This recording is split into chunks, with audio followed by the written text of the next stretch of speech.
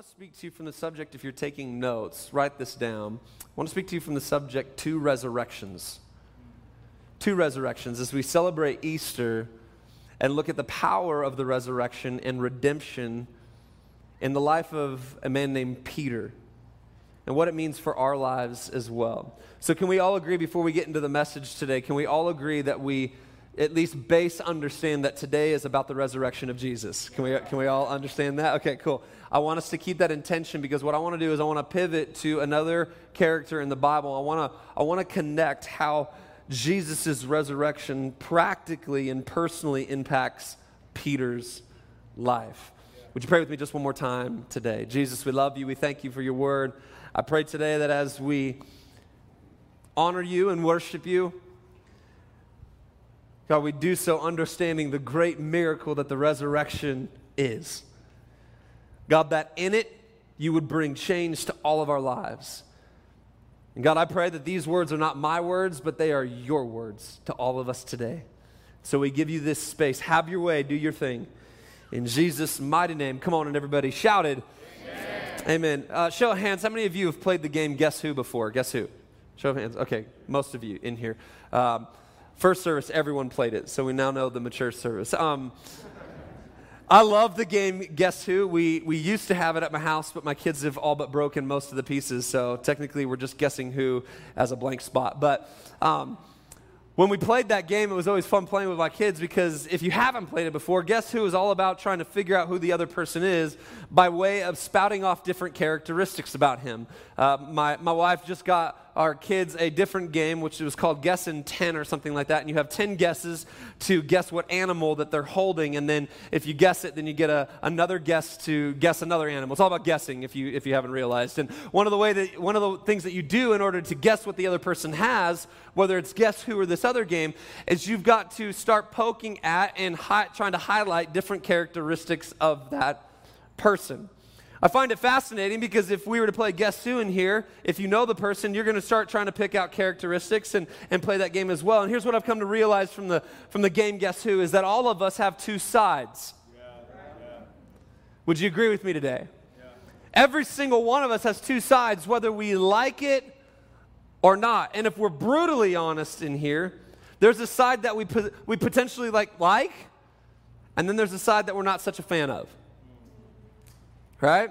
There's the public side and the private side. There's the transparent side and the secret side. There's the bold side, and then there's the fearful side. There's the side we want everyone to see, and the side that we work painstakingly hard at making sure no one sees. You and I, like this man named Peter that we're about to look at, all of us have two sides. So who was Peter? His full name at birth was Simon Bar-Jonah. Read this in Matthew chapter 16, verse 17, meaning Simon, son of Jonah. John chapter 21, verses 15 through 17, give us highlight about that as well. Simon Peter's father's name then was John, sometimes rendered Jonas, not the brothers, or Jonah. And after this, we know nothing more about his parents. John chapter 1, verse 42 describes Jesus' first face-to-face meeting with Simon Peter. Listen to what it says. It says he brought him to Jesus. Jesus looked at him, and I want you to get this. Could you imagine meeting Jesus for the first time? And this is what is said. You are Simon, the son of John. You shall now be called Cephas, which means Peter, which is translated rock. I mean, that's pretty awesome. Like, for the first introduction, the first meeting that you're going to have with this man, Jesus, who you've been hearing about, the first thing that he is going to do when you guys interact with each other is he's going to change your name. He's going to transform who you are. Why? Because Jesus was already assessing that there was two sides to Peter. Now, what's interesting about Peter is that throughout the Gospels, the variations of his name would be used as he found himself in different situations and circumstances. Come on, how many of you would admit to me this morning, little therapy lesson, that depending on the circumstance, one of your sides comes out? Amen. And I've seen some of you in traffic. Come on. depending on the situation. There's a side when my wife is working out, especially when we did CrossFit together. But even now as we're at home working out, I can hear when she's going hard in the paint. So we don't go near that room. We stay away from it, lest someone lose their life. There's two sides to all of us. You see, by nature, Simon was brash, vacillating, undependable. He tended to make great promises he couldn't follow through with. He was one of those people who would dive wholeheartedly into something, but then would bail out before finishing. He would speak his mind and say things without really thinking through it at all. As one author put it, Peter was eager, aggressive, bold, and outspoken, with a habit of revving his mouth while his brain was in neutral. Anybody else have that problem, or is it just me? He was constantly corrected by Jesus and constantly found himself as the sermon illustration, as Jesus would use his very colorful personality to drive home many points to him and the other disciples. Yet Peter would seemingly become the leader of this ragtag group of guys as they would continue their time with Jesus. The life of Peter was one that was in constant flux between who he was. Come on, tell me if you can sit with this, between who he was and who God had designed him to be. In other words, Peter was a lot like you and I. One minute he was Simon, messing things up, saying things he shouldn't, doubting, questioning, yet he was also Peter, strong, bold, focused, and in tune with all that Jesus was doing and getting ready to do. Anybody else like me feel like you are stuck in between two places sometimes? The person I want to be and the person I definitely don't want to be. The person with a future and a hope and the person who's trying to run from the past. See, we all vacillate between that, and Peter was no different. And the reason I want to do this is because I need us to understand that the resurrection has more power than what we give it sometimes. And for many of us, we can come in on an Easter Sunday like this, and the resurrection is simply our moment to just give acknowledgement to what we actually simply think is some myth or unicorn moment. And for others of us in here, this is the truth that our lives hang on. I got to tell you, for me and my house, we are not ashamed of the gospel, for it is the power of God unto salvation. I believe wholeheartedly in the resurrection. I believe in this Jesus, and my life hangs on it.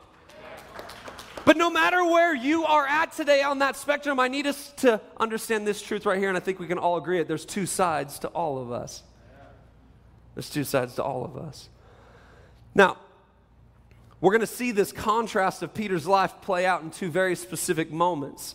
The first one's found in Matthew chapter 16, verses 13 through to 19, and it says this: Now when Jesus came into the district of Caesarea Philippi, he asked his disciples, "Who do people say that the Son of Man is?" And they said, "Some say John the Baptist, others say Elijah, others Jeremiah, or one of the prophets." He said to him, watch this question, "But who do you say that I am?" Who do you say that I am? Many of us in here today have different thoughts and ideas about who Jesus is. I maybe pose the question to you, who do you say Jesus is today? Is he the risen Savior, or is it just some mythical story that crazy people adhere to? Come on, can we talk real in church today? And so right here, this is what's being posed to the disciples, and Peter steps up. In verse 16, Simon Peter replied, "You are the Christ, the Son of the living God." And Jesus answered him, "Blessed are you, Simon Bar-Jonah, for flesh and blood has not revealed this to you, but my Father who is in heaven. And I tell you, you are Peter, and on this rock I will build my church, and the gates of hell will not prevail against it." What a moment! Peter got it. He stepped up, and he nailed it. You ever been there before when you nail it? Chest is high, you feel good. Like, I got that one right. Did you all see that? I got that one right. This was Peter being Peter. He was operating in faith. He wasn't wavering. He was full of assuredness and passion and complete conviction and resolve. What a place to be. I know that there are times in my life that this is my address. I'm full of faith and conviction, passion and truth. Nothing can stand in the way of what God is doing in me and through me. Oh, I love when I'm occupying that address. But then there's another moment in Peter's life. There's the other side of Peter. It's found in Matthew 26, 69 through 75. Can we just work through some Bible today? Is that all right with everybody? Yeah. Now Peter was sitting outside in the courtyard, and a servant girl came up to him and asked, "You were also with Jesus the Galilean." But he denied it before them all, saying, "I don't know what you mean." And when he went out to the entrance, another servant girl saw him and said to the bystanders, "This man, he was with Jesus of Nazareth." And again he denied it with an oath, "I do not know the man." And after a little while, the bystanders came up and said to Peter, "Certainly you too are one of them." Watch this, "for your accent betrays you." Imagine Peter being identified with Jesus simply because of his accent. And Peter, for the third time, is going to deny Jesus, and this is when everything is happening. Jesus is getting ready to go to the cross, and all of a sudden, Peter operates in the other part of him, the Simon part of him. He's no longer Peter, bold, strong, full of assuredness. Now he's Simon, and he's scared, and he's vacillating, and he's insecure, and he doesn't want to speak truth because he's afraid of what's going to happen to him. And here's the truth. He was weak, broken, dejected, and ashamed. And if I'm honest, sometimes this is my address as well. At times I'm scared, I'm doubting, I'm ashamed, I'm passionless. Come on, am I talking to anybody in church today? I'm a man that is broken in need of so much grace. We often say this around here. If you're a guest with us today, we do not preach from a pulpit of perfection. We are all in process today. We all have two addresses that we live at. Some days we're Peter. You charge hell with a squirt gun. Other days we're Simon, and we are running for our life. And we represent one of those spaces today, one of those addresses. Why? Because there's two sides to all of us. There's the inner conflict that takes place in all of it. It's the conflict between who we are and who God wants us to be. Maybe we can put it this way. Our lives, like Peter's life, many times is a living and walking juxtaposition. Paul the apostle would write about this in Romans chapter 7. He would say, there's things that I want to do and I don't do them. And then there's things that I don't want to do, and for some reason I keep ending doing those things. And there's this battle. Come on, has anybody felt that battle before? It's like, which way do I go? How do I do that? And we vacillate like Peter. There's two addresses for my life. There's two sides of me, and I want to be over here, but this thing keeps drawing me back. I need to be over here, but for some reason I keep doing this. What is going on? And then Paul would say this, "What a wretched man I am. Who would save me from this diabolical scheme?" And then he would proclaim at the end of it all, "Thanks be to God who brings me out of my grave." Why? Because Jesus got out of the grave. See, God has a bigger plan and a bigger purpose. It's made possible by this power. It's the power that changed Simon to Peter. It's the power that transformed Saul into Paul. It's this power that got Jesus out of the grave. It's this power that has produced grace, and it's this grace that saves. It's this grace that changes everything. Now, we look at these two moments in Peter's life, but there was then a third moment. The third moment, and here's where we get to the resurrection. The third moment is after Jesus gets out of the grave. After Resurrection Sunday, how many of you agree with me that that's a pretty special miracle? And it's not just a physical miracle, it's a spiritual miracle. And after Jesus gets out of the grave, the Bible would tell us, and many scholars and theologians would agree on this, it's around about 40 days that Jesus would stay out of the grave before he would eventually ascend to heaven. And I just happen to like that it happened this way because I see it as Jesus making sure that he ties up some loose ends after it all. And one of those loose ends is Peter. But Jesus isn't going to go take him out. You would think he would, right? It's like, you denied me, bro. You're done. You're coming with me. But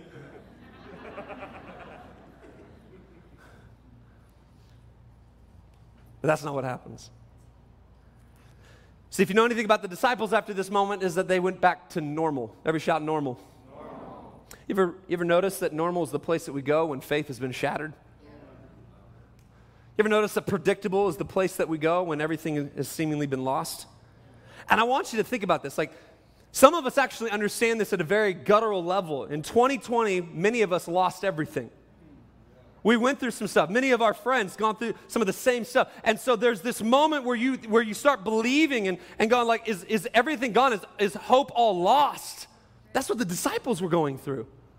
Could you imagine for 3 years they followed this man?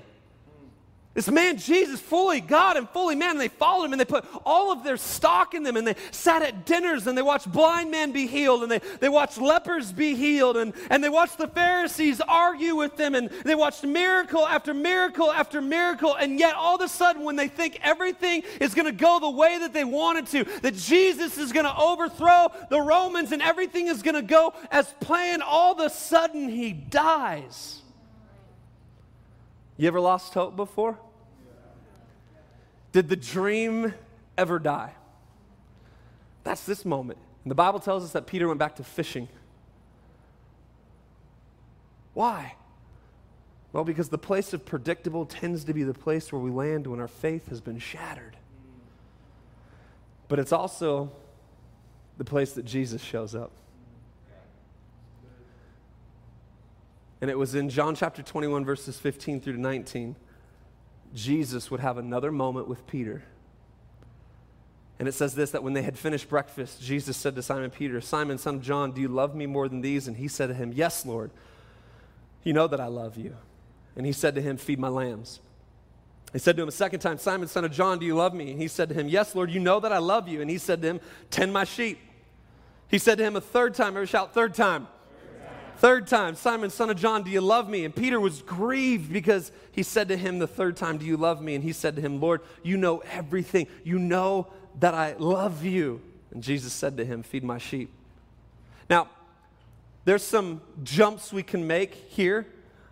There's a little bit of lengthening that we can take here and read behind the lines. And some scholars and theologians would look at this moment that Jesus was getting Peter to overcome the 3 denials that he made by the 3 times he said, "I love you." And maybe we can get there. I want to submit to us today that that's a pretty big stretch. But what I do know right here is that Jesus was taking care of Peter's other side. Jesus was taking care of the side that caused him to deny him. And he was making sure that Peter was going to step into the future that he had for him. That he was no longer going to be labeled by denial. He was no longer going to be labeled by his dysfunction. Peter was going to step into something new. It's the second resurrection. Jesus got out of the grave so that we could be pulled out of the ones we put ourselves in. So what I want to do today is I want to look at 3 very specific areas of Peter's life and our lives. The resurrection heals.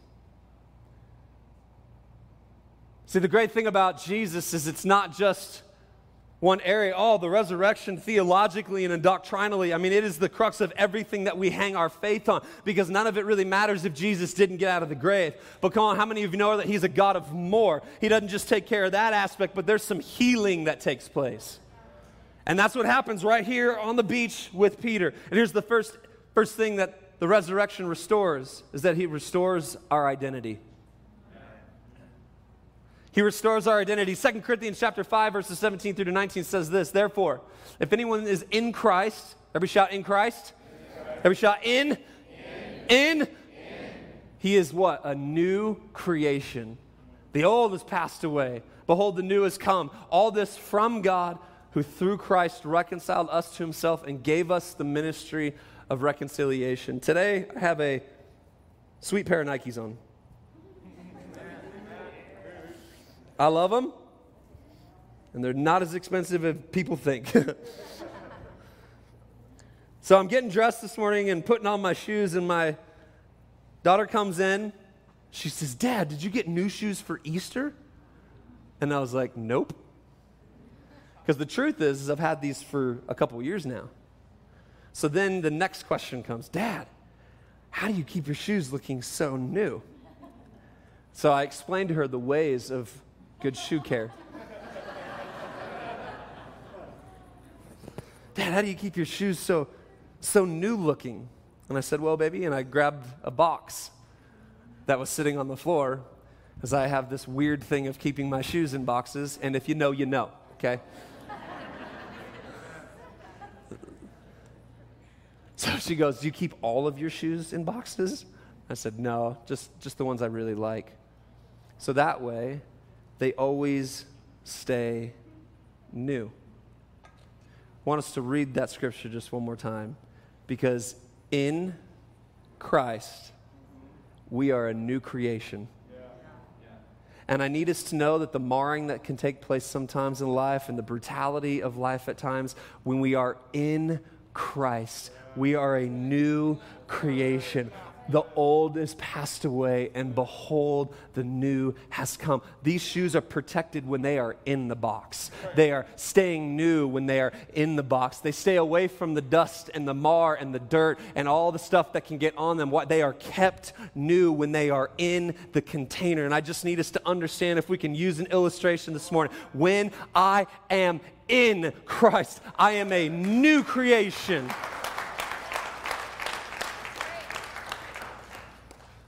He restores our identity. I mean, we can go forever on this illustration. These are retaining their identity. Nikes. 2 years later. And I love that idea, that we can walk through the pain of life and we can walk through the brokenness of life and still retain newness. Why? Because we're in Christ. The resurrection restores our identity. Come on, anybody thankful for Jesus today? The truth is that many of us face today this realization that we are the sum total of our identity.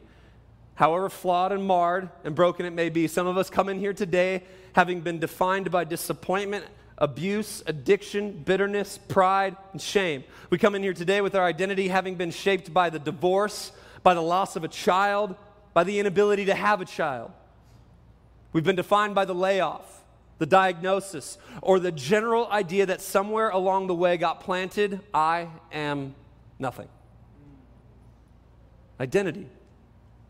And the resurrection of Jesus shows us that what has been ruined can be resurrected.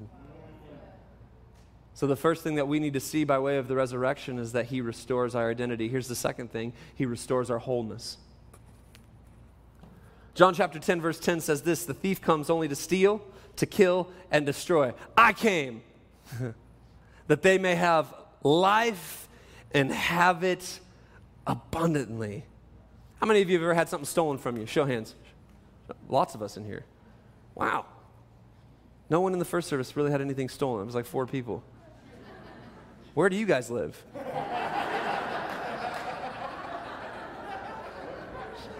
Just playing. So when we first moved into our house in Phoenix, one of the decisions that I made is that we were going to get a TV. Guys, you know what I'm talking about, right? And it wasn't a pass-down TV. We had the big tube TV, you know, where you could fit a family in it. One of those TVs. So we decided flat screen, we're going to ease it up. Okay, so we bought the TV.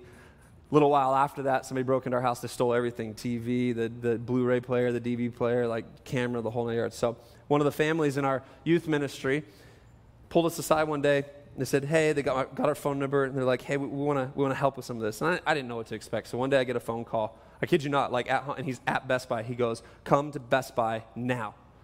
I was like, praise the Lord. So I show up in a Best Buy, and I'm thinking, the person, I'm thinking reasonable, because no one ever projects the unreasonable onto the other person. Okay, I want to get you a TV. So and you're like, okay, 27 inch. No one's going to be like, sweet, 85, let's do this. No one does that, right? We all behave, I think, for the most part. Some of you are bold and you would go straight for it. You'd be like, can we get a projector up in here? So he's like, oh, I want to help get some stuff. And I was, okay. And just as I start ready to go with him, he goes, and I just want you to get whatever you want. It was upon those words that I became a small child. I said, whatever? Whatever you want. I was like, oh, sweet. All right. 65 inch. Here we come. Plasma, LCD. We were doing all these different things. And I got myself a PlayStation 4. I don't even play PlayStation. right? And I was like, so getting stuff, we got a new camera stuff, we got a new Nintendo Wii because that got stolen as well. So I just started stocking up, and he's like, is there anything else you want? Oh my gosh. So I started grabbing whatever I could, like a Furby and like extension cords. You know the random things that they have in those baskets? They're like, do you even like that DVD? I'm like, no, not at all. I don't even know what it is, but you're buying. There's this idea in Scripture that tells us what the enemy steals, God redeems even greater. And for some of us right now, our wholeness has been stolen from us. The works of the enemy, the brutality of life, things in our past, the things that we've experienced. And I just need us to understand that the power of the resurrection is more than just Jesus getting out of the grave. It is Jesus restoring back to you and I wholeness, even more than we ever had. Oh, you thought you had confidence. Now there's even more in Christ. Why? Because I'm a new creation. He restores our wholeness. I am made whole. And the cool thing about wholeness is I want you to understand that it means no gaps. Yeah, right. That's good. Come on, church. No gaps. No crevices, no cracks. New. And it's in that place that I then walk out the great plan and purpose that God has for me. And here's the last truth we need to understand today is that He restores our purpose. He restores our purpose. Ephesians chapter 2, verses 8 through to 10 says this. For you are saved. You want to hear some good news today? Yeah. Come on, how many of you love good news in a bad news world right now? Come on, somebody. This is Paul the Apostle writing, and he says, you have been saved by grace. So for those of us in here who think that we earn it, we get it, you can't pick it up at Walmart, and you will not get it in Costco at bulk, you need to understand that we are saved only by, in, and through Jesus and His grace. Nothing else. And this is not from yourselves. Watch what he says. It's a gift of God. Not from works, so that none of us can boast. See, I'm going to tell you today, I don't stand up here because of something that I'm good at. I stand up here today because I am humbled at the reality that I'm deserving of nothing, and yet still Jesus got out of the grave.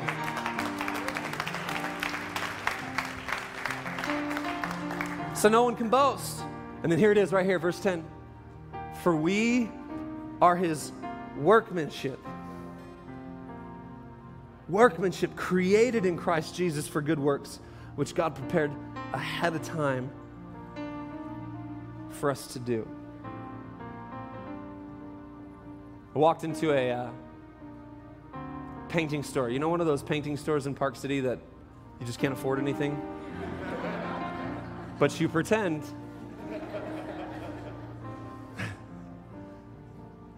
So I walked into one of the stores, just looking around, they're beautiful paintings, there's oil.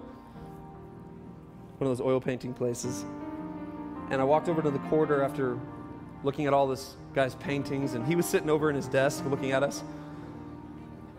For some reason, every guy that paints has his glasses right here, and he's just looking at you like, you don't belong here. And I'm like, I know. So I'm walking around, and I got to the corner. I had a friend with me. And as I got to the corner, we found this canvas, and then this kind of countertop in front of the canvas where he'd been piling oil paint. And then he had this other painting next to him. It was a beautiful painting, gorgeous painting. And it was on the floor. It wasn't kept. It wasn't kept like the other ones were. It was just, and I mean, gorgeous painting. It was gigantic, about as tall as me, wide. I said, what's up with this painting? And he said the owner didn't like it when I got it to him. And I was like, dang. So I've got to paint it again. And I thought to myself, that is brutal. How long is it going to take you? I said, weeks, maybe months. I said, why? He's like, well, I'm going to go back, and I'm going to keep on going on it. And then he made this statement. Until I know that it's perfect. And I thought to myself in that moment, that's what an artist does with a masterpiece.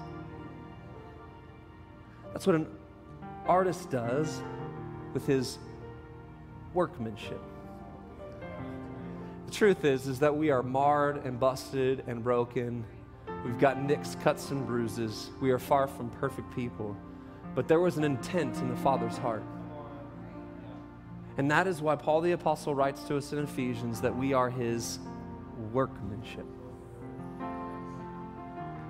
And he made it and he labored over it.